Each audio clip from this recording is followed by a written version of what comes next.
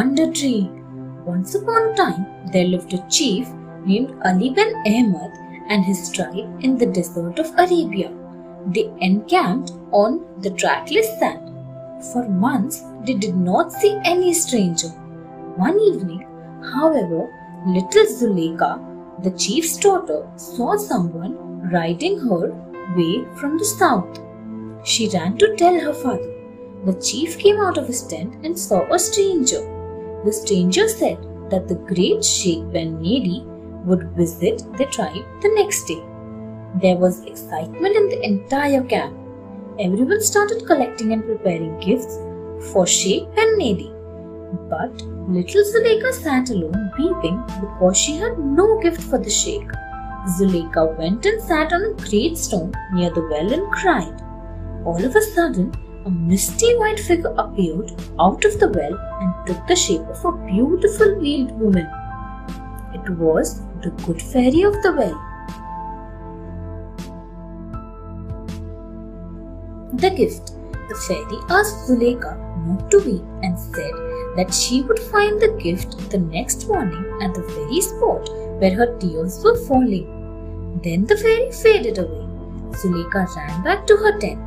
The next morning, she hurried out into the sand to find the gift which she was to get for the Sheikh that day. Zuleika reached the well and stopped in wonder.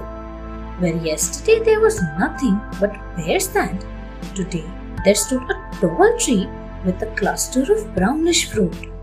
In the afternoon, the caravan of the great Sheikh Ben Nedi arrived. Everyone brought his gifts and gave them to the Sheikh.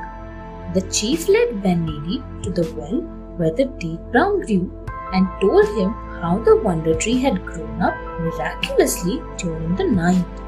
Hearing everything, Ben Nedi softly exclaimed, "This is the most precious gift of all, for it springs from the desire of the heart."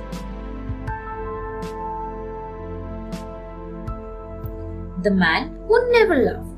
There was a young man in Persia who inherited a large amount of wealth from his father. But he wasted everything and became so poor that he had to get himself hired. A sheikh came to the market and hired the young man. Sheikh said he would live a comfortable life in his house and look after the 10 sheikhs who lived there. However, he laid down one condition. If he saw the sheikhs weeping, he must never ask the reason for it. The young man agreed and went to the sheikh's house. It was a grand mansion with beautiful decorations and gardens. He was fed and clothed and given a chest with 30,000 pieces of gold to look after the 10 sheikhs. One by one, the sad sheikhs died and were buried.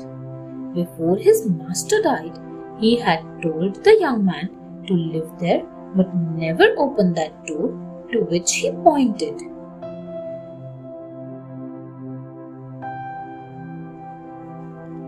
The sad man. The young man was curious and opened the door. He entered a beautiful garden where an eagle swooped down and carried him off to an island across the sea. He was taken in a ship to a land where an army met him and took him to meet the queen of that land. She was beautiful and all her soldiers and ministers were women.